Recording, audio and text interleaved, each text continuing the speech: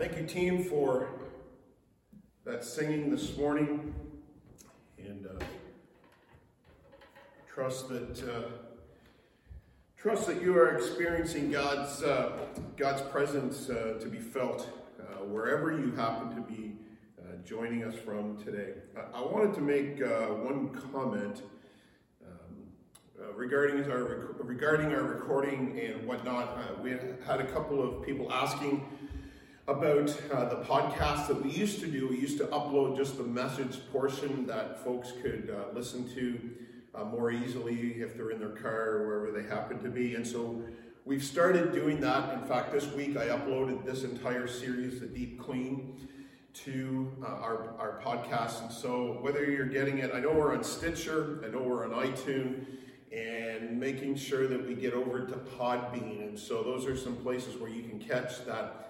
And so that's if there's another way that you're listening to podcasts and you want to make sure that we're on there, if you just want to message me, let me know, and I can make sure that is happening. But thank you for your feedback on those comments. And we don't know if we can't fix anything if we don't know, and so we appreciate those kinds of insights, especially right now where this is the easiest way and really the only way for folks to be connecting. But with podcasts, just a reminder that it's just the messages that are there and not the entire service with the music and whatnot.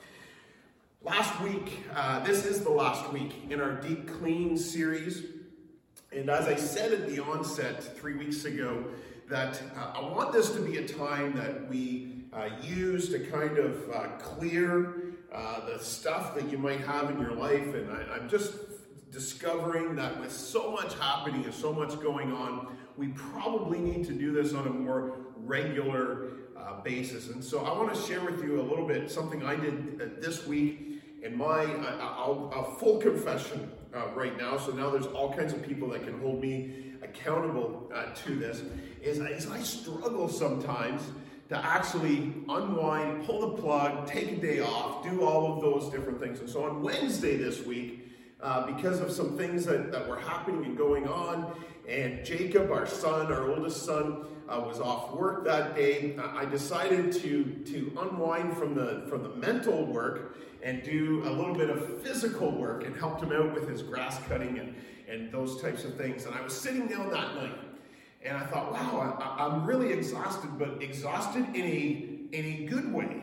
It was nice to have that brain break, if you would, from some of the other things that were happening and going on. So I just want to challenge you, encourage you, not because I have this all figured out, because I'm really bad at this.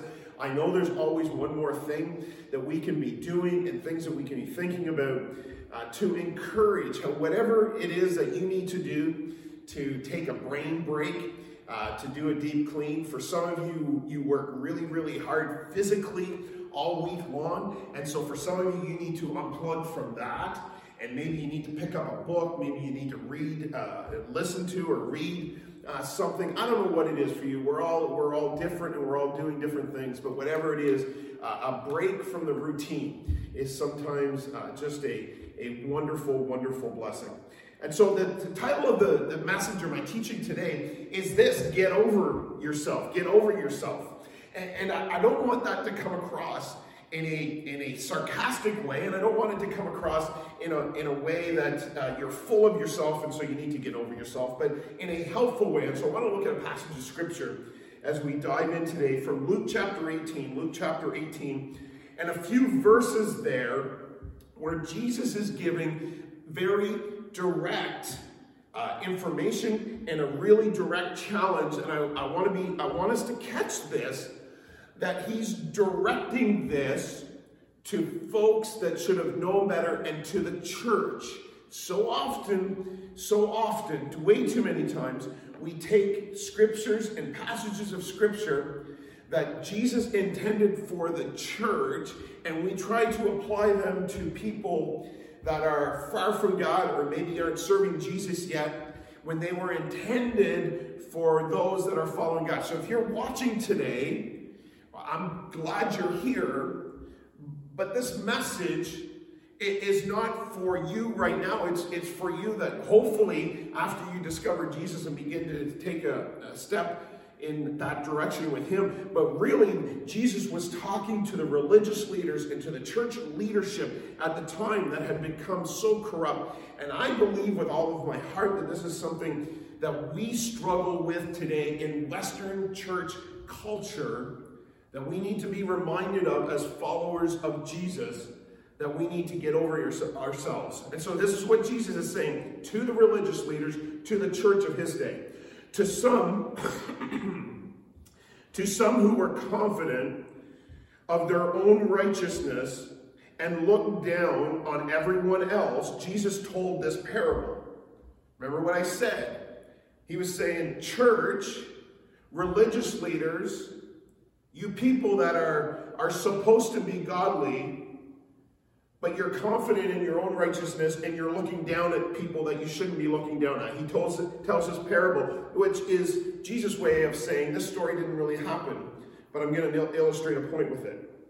He says this. He says, 2 men went up to the temple to pray, one a Pharisee. If you're not familiar with that term, local pastor, local church leader, one a Pharisee, and the other a tax collector. I want to stop there for a minute. These folks would have been at complete opposites of each other as far as the church was concerned. Pharisee over here, really, really righteous person, would always have his clothes the way that they should be, and life was perfect. If he was on Instagram or Facebook or any of those things, they would have had that perfect picture. Over here, tax collector, the scoundrels of the culture. The sinners of all sinners. When whatever term you want to put in there, whenever you think of somebody that's really, really sinful, Jesus is trying to illustrate that point with tax collector, trying to drive that point home. So tax collector, Pharisee, opposites of each other in the culture. The Pharisee stood by himself and he prayed, God, I thank you that I am not like other people, robbers, evildoers, adulterers, or even this tax collector. So Pharisee gets to the temple, enters the temple. Jesus tells his story. They're there to pray. Pharisee's there to pray. And he holds his nose in the air and says, thank you, God, that I am not like those other people that are so evil and have done so many things wrong. He goes on to say, I fast twice a week, and I give 1/10 of all I get. In other words, I'm going to paraphrase here. This is Sean's version. I read my Bible every day. I attend the right church at the right time in the right place. I've always vote the right way. I'm smarter than everyone else. I'm informed. I have a college degree. My kids are living the way that they should be. They don't live in that part of town or that part of the world. And by the way, I post the best selfies. I'm trying to drive home this point of what this Pharisee was doing in his looking down at others as he prayed. But the tax collector stood at a distance. No kidding, right? Why would he want to be in the presence of somebody that was looking down at him? Tax collector stood in distance. He would not even look up to heaven. He was so ashamed. Jesus is trying to convey here. But beat his breast and said, God, have mercy on me, a sinner. And then in verse 14, I tell you that this man, rather than the other, went home justified before God. For all who exalt themselves will be humbled, and all those who humble themselves will be exalted. I think we need this reminder more now than what we've ever needed before.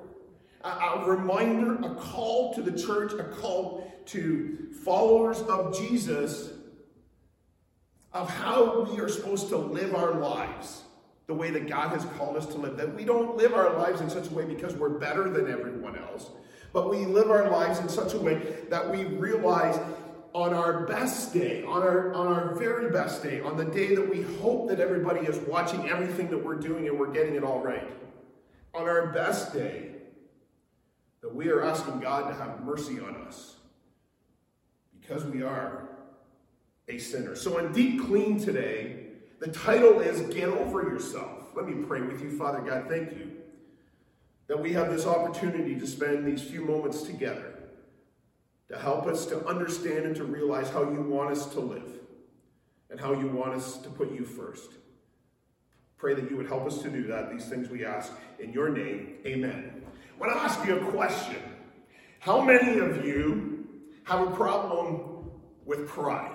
Check that in the comments if you want and say, I do, or put your hand up or do it. No, I'm just kidding. You don't need to do that. This is a message for anyone, though, that struggles with pride. Pride is ridiculously hard to teach on and to preach about. And here was the tension this week as I was getting ready for this. I knew what I was preaching on. I knew what I was going to be talking about. But this idea is as soon as I begin to teach on it, it means I have it all figured out, which means pride can begin to creep in. And I'll let you in on a little secret. I think any pastor that is being honest can struggle with this from time to time. It can be a struggle sometimes, because sometimes people will say things that even begin to build that pride a little bit.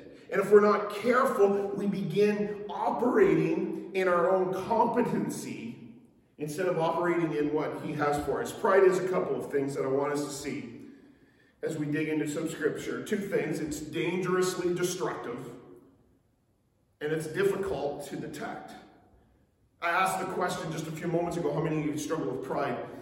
Here's a better way to ask that question. How many of you know somebody that struggles with pride? Type their name in there in the comment. No, I'm just kidding. Please don't. Please don't. But pride is one of those things that most times, if not all the times, others can see it quicker than what you can. And so that's a great question. Please don't do it right now. I don't want massive fights to break out. But maybe ask somebody in your family, a spouse or a child or somebody that you know really, really well. Do I have pride? Do I struggle with pride? Because we can see it in others quicker than what we can see it in ourselves. Sometimes if we're doing this really, really well, we look at ourselves in the mirror and then we do see that pride creeping in, but then we look away. And we say, I don't like that part about me. Instead of making the changes that maybe we ought to. It's destructive. We don't tend to think it's destructive. We tend to think of those bad sins, don't we? Those sins of murder and greed and lust. But what about the sin of pride? You see, Jesus was speaking into this issue because he knew that pride at its core and at its heart could actually destroy everything that God wants to do in your heart and your life. And so the Bible says in Proverbs 16:5, the Lord, listen to his language, the Lord detests all the proud of heart. Be sure of this, they will not go unpunished. Just in case you think Jesus was light on sin, he's not. He calls sin out for what it is. And then in Proverbs chapter 8, verse 13, it says, all those who fear the Lord will hate evil. Therefore, I hate pride and arrogance. And so it's dangerously destructive. It's difficult to detect. And those who need it most don't know they need it. It's so hard to really get our head around this. I think if there was one message that I wish I could just delegate off, it would be this one, because it's hard and it's tough. But here we go. I want to give you some things this morning that I hope will be a help to you. I wish I could tell you, though, that I don't ever struggle with pride, but there are times that I've let pride get in the way of what God wants to do in a situation and circumstance. You see, we live in this world and we live in this culture that we're supposed to be self-sufficient. We're supposed to have life figured out. And especially, and I spoke about this as pastors, but let me broaden that a little bit. The longer that we're a follower of Jesus, we're supposed to know this stuff, and we're not supposed to struggle with the same things. And so a little bit of pride begins to seep into our heart and life. And so we can begin to think, I'm going to do this. I can crush this thing, whatever it is that God is calling me to. And we think because of our competency, we think because of our education, maybe we think of because of what's happening, that who we are, and maybe from the family because of the family we're from, that we're able to do it. We think that way instead of thinking, I want to honor God. Instead of thinking things like, I hope they like me. I hope I get enough likes and shares. Can I be really, really honest with you as a pastor? One of the worst things about this whole online journey is having to see those numbers, because even though we can be holier than thou and say, I don't pay attention to the numbers, we do, don't we? We pay attention to the numbers of people that are maybe here in the building when we're able to do that, but then we watch those numbers of views and likes and shares and all of those things. And there's something within it that says, well, I wonder why that message or that sermon wasn't as popular as this one. I wonder what I did wrong. I wonder, and we internalize it to make it me. Instead of thinking, I'm just going to honor God with the gifts that he's given to me. Why do we do that? Because pride is a problem. And if we are open to hear from God, we might find that there is a way for us to walk through this. And so if you battle pride, if you're willing to be bold enough to say, I battle some prideful thinking sometimes, I want you to know that God will honor that type of thinking when we begin to think that way and help us to walk through it. After confidently declaring his loyalty to Jesus, I want us to see something that Peter did. Peter knew all about exalting himself, but he also knew about being humbled. Peter was that first one to speak, and the guy that said, Jesus, I'll be with you to the end, but he knew what it was like to be humbled. Look at what he says after he denied Jesus 3 times and being stripped of his pride. Peter tells us in 1 Peter chapter 5, verse 4, dress yourselves in humility as you relate to one another, for God opposes the proud, but gives grace to the humble. So humble yourselves under the mighty power of God, and at the righteous time, he will lift you up in honor. I don't know about you, but I don't want to be opposed by God. I would rather have his grace. And Peter says, just for the record, I struggle with this. I have been the guy that needed to be humbled, and I have just been humbled now because I denied my Lord and Savior 3 times. Before we get too far into this message, I just want to clarify one question that probably some of you that are asking. Is it always a sin to be proud? Is all pride sinful pride? No, it's not. It's not a sin to be proud of your child for doing something and for doing something amazing. It's not a sin to be proud of bringing your best to something that matters. It's not a sin to be confident in the gifts that God has given to you. There is a righteous way to be proud. That's not what we're talking about today. So what makes pride sinful? Sinful pride is an elevation of ourselves above others and a denial of our need for God. This is where we get ourselves in a mess with pride, that we elevate ourselves above others, and or we deny that we really need God in our lives. And so I want us to see 3 types of sinful pride. That's why it's dangerously destructive and deceivingly difficult to detect. It's so hard. 3 different types of pride. Look at quickly. First of all, there's the I'm better than you pride. We see this type of sinful pride in Jesus' parable in Luke chapter 18, when the parable that I read to you just a few moments ago, when we have the Pharisee looking down at the tax collector that was there. And this is the type of pride that we see firsthand here. What's odd here is this Pharisee had no idea how full of himself that he was. He actually thought he was doing something to honor God in the midst of how he was living. Pride is dangerous and difficult to discern in yourself. This Pharisee had no idea that he was struggling with this. But as we watch his words and his actions, he most certainly was. Most of us don't ever say it out loud. Most don't ever say out loud, I'm better than you. But this type of sinful pride often manifests itself in a spiritual disguise. Spiritual pride or a critical spirit. Or maybe this type of word, I would never do that. You see how easy it is to allow that to seep into our hearts and lives. We don't say I'm better than someone else many times. But we have a critical spirit towards others that have done something maybe they ought not to have done. Or we say, I don't know why they did that. I would never have done that. How dare they do that? I would never do that. You see, with all kinds of things, whether it's the current events that we are living through, we have to be so careful as followers of Jesus to make sure that we don't have some type of superiority complex, that we think we have it all figured out and we look down to others. God, show me if I've got a better than you kind of pride. God, check my spirit and check my heart when that thinking begins to enter into my brain that I'm better than somebody else. The second type of sinful pride is this: I can handle it pride. I've got this.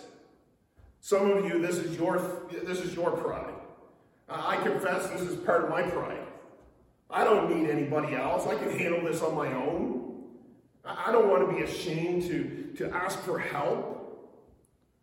And if we're honest, we might see this kind of pride in ourselves. Maybe for you, you love to give, but you find it hard to receive. I discovered a long time ago, and it was hard for me, that when people wanted to give a compliment, I would always cover that with something I had done wrong instead of just receiving that compliment from them. I don't know what the issue might be for you, but for all of us, we find ourselves in one of these boats, I'm quite sure. Perhaps one of the biggest indicators of this, I can do it myself, I can handle it myself pride, is the fact that maybe you rarely pray. When you do pray, maybe prayers are flat, faithless, and predictable. Bless this food, give me a good day, keep us safe, those types of things. And there's nothing wrong with those types of things. But what about dangerously difficult prayers that say, God, I need your help. God, without your presence in my heart and in my life today, I cannot do what it is that you have called me to do. When we think about it, if we think we can handle it, it changes our prayer life, doesn't it?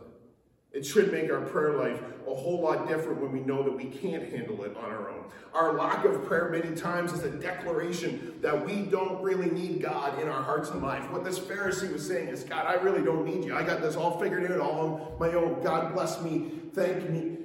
You should see the things that I'm doing. Aren't I doing such a wonderful job? Again, slow down. Get honest. Ask God, do I have this type of pride? If you do, we need to humble ourselves. This is hard to do in our culture, in our world right now. To humble ourselves and say, I need your help. I need your help spiritually. Maybe you're battling depression and you need help to battle that depression. And it's not just reaching out and asking God for the help, although that's the first place to start, but asking others to surrender that thinking and say, God, I can't do this on my own. You see, this is a type of sinful, prideful thinking. Number 3, the last one.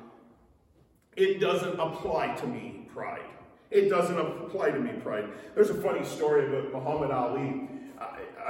Probably you've heard it many times before, as I have, but it bears telling again. Reportedly, he was on an airplane. I don't know if the story is true or not. It may be a parable as well that Jesus told. But reportedly, he was on an airplane and a flight attendant asked him to put on his seatbelt. As they will do, they check very carefully when you're on an airplane whether you have that on. I've often wondered why. If the airplane goes down, you're going to be strapped to the wreckage, right? I know they have a reason. But he had been asked to put his seatbelt on. He replied, Superman, sorry for my bad grammar, Superman don't need no seatbelt. The flight attendant was pretty quick on their feet and said, Superman don't need no airplane. You see, we are not Superman. You are not God, I am not God. And sometimes we pretend that we are God, don't we? We think that we can act above the rules. We think that they don't apply to us. And I confess that sometimes I can have this type of thinking. Oh, that rule was created for somebody else, but it wasn't created for me. I don't know where you are and where you are in life right now, but wherever you're at, I think if we're not careful, we allow pride to seep in some type, way, or form. And so here's what I want your prayer to be. As we think about this issue of pride and making sure that the things we are doing are God first and others first and me last. It's not it's not about just doing the woe is me. I don't want any attention or anything like that. But it's an intentional thinking that says I'm going to put others first. I'm going to think of myself less and others more. But maybe we need to pray things like this. God, do I have a better than you pride? God, do I have a I can handle it pride? God, do I have a it doesn't apply to me pride? What Peter said in our text is so key to this. And I want to read it to us again as we come to a close. God opposes the proud, but gives grace to the humble. So humble yourselves, as if Peter is talking to us, under the mighty power of God, and at the right time he will lift you up. It's fascinating to think about who said this, that it was Peter that said this. The same one who bragged, Jesus, I'll never let you down. I will never betray you. The same guy that Jesus looked at and said, upon this rock I will build my church. I mean, Peter breathed uber confidence. But he realized he couldn't do it on his own. He's the same one who got out of the boat and started to walk towards Jesus on the water. But when he saw the winds and the waves, he began to sink. This Peter says, humble yourselves under the almighty hand of God, and he will lift you up. The same hand lifted Peter out of the water wants to lift us out of sinfulness. And so maybe for someone here, it's time to humble yourself. Maybe it's time to humble yourself and ask for help. Maybe it's time to humble yourself and turn back to God and realize that you can't do it on your own. One more scripture and then I'm done. In Luke chapter 18, verse 14. A scripture I started with, for all those who exalted themselves will be humbled. And those who humble themselves will be exalted. You see, sinful pride is dangerously destructive and difficult to detect. And so wherever you happen to be at in this message, can I encourage you to heed the words of Jesus and realize that it's not all about you, it's not all about me, but it's all about him. And that we would stop inserting ourselves in places that we ought not to. And realize that we need to rest, we need to commit to his ways and not our ways. That we don't live in such a way that people see our arrogance instead of seeing who we are in Jesus Christ. That people don't see this idea that we just have it all figured out. Instead, they see the picture of that tax collector that said, have mercy on me, O God, a sinner. You see in that story that I begin with, we ought to be chasing more after the attitude of the tax collector than the attitude of the Pharisee. That's essentially what Jesus is saying.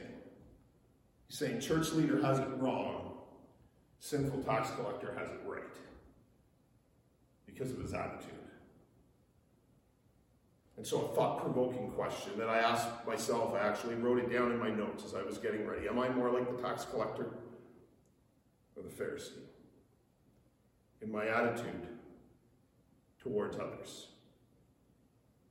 Thank you for being with us this morning. Just before I pray, I just want to remind us that next Sunday we're going to be having communion. I know I said it at the beginning of our gathering. They say if you say something 2 or 3 times, you have a better chance of remembering it. So that next week, be sure to have your, whatever it is that you're going to use for communion, your juice and your bread or your wafers ready for that. We'll give you a few minutes at the beginning of our gathering next week to get that ready. But I just wanted to remind us of that. Let me pray with you. Once again, thank you for joining us.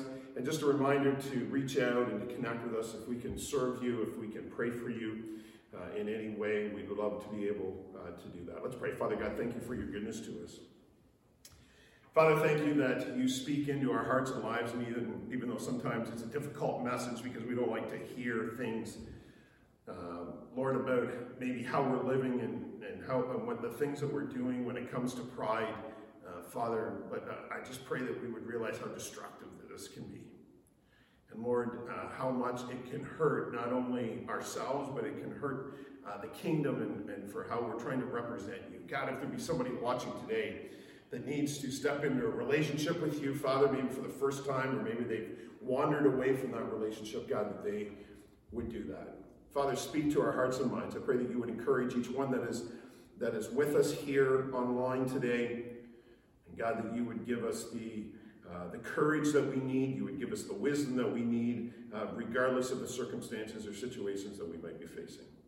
Father in heaven, we ask all of these things in your name. Amen. God bless you. See you next week.